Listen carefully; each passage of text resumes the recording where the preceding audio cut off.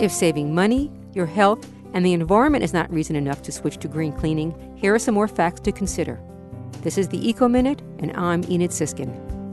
In 2007, there were 215,780 cases of exposure to household chemicals called into poison control centers, of which 118,000 of those calls involved exposure by children aged 5 or under.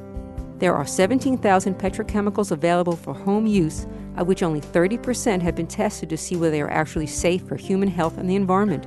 There are 63 synthetic chemical products found in the average American home, translating to roughly 10 gallons of harmful chemicals there. Because of our chemical use and other factors, the EPA estimates that indoor air is up to 100 times more polluted than outdoor air. Still using paper towels? Every day, 3,000 tons of them end up in the landfills across the country. More information, go to WUWF.org.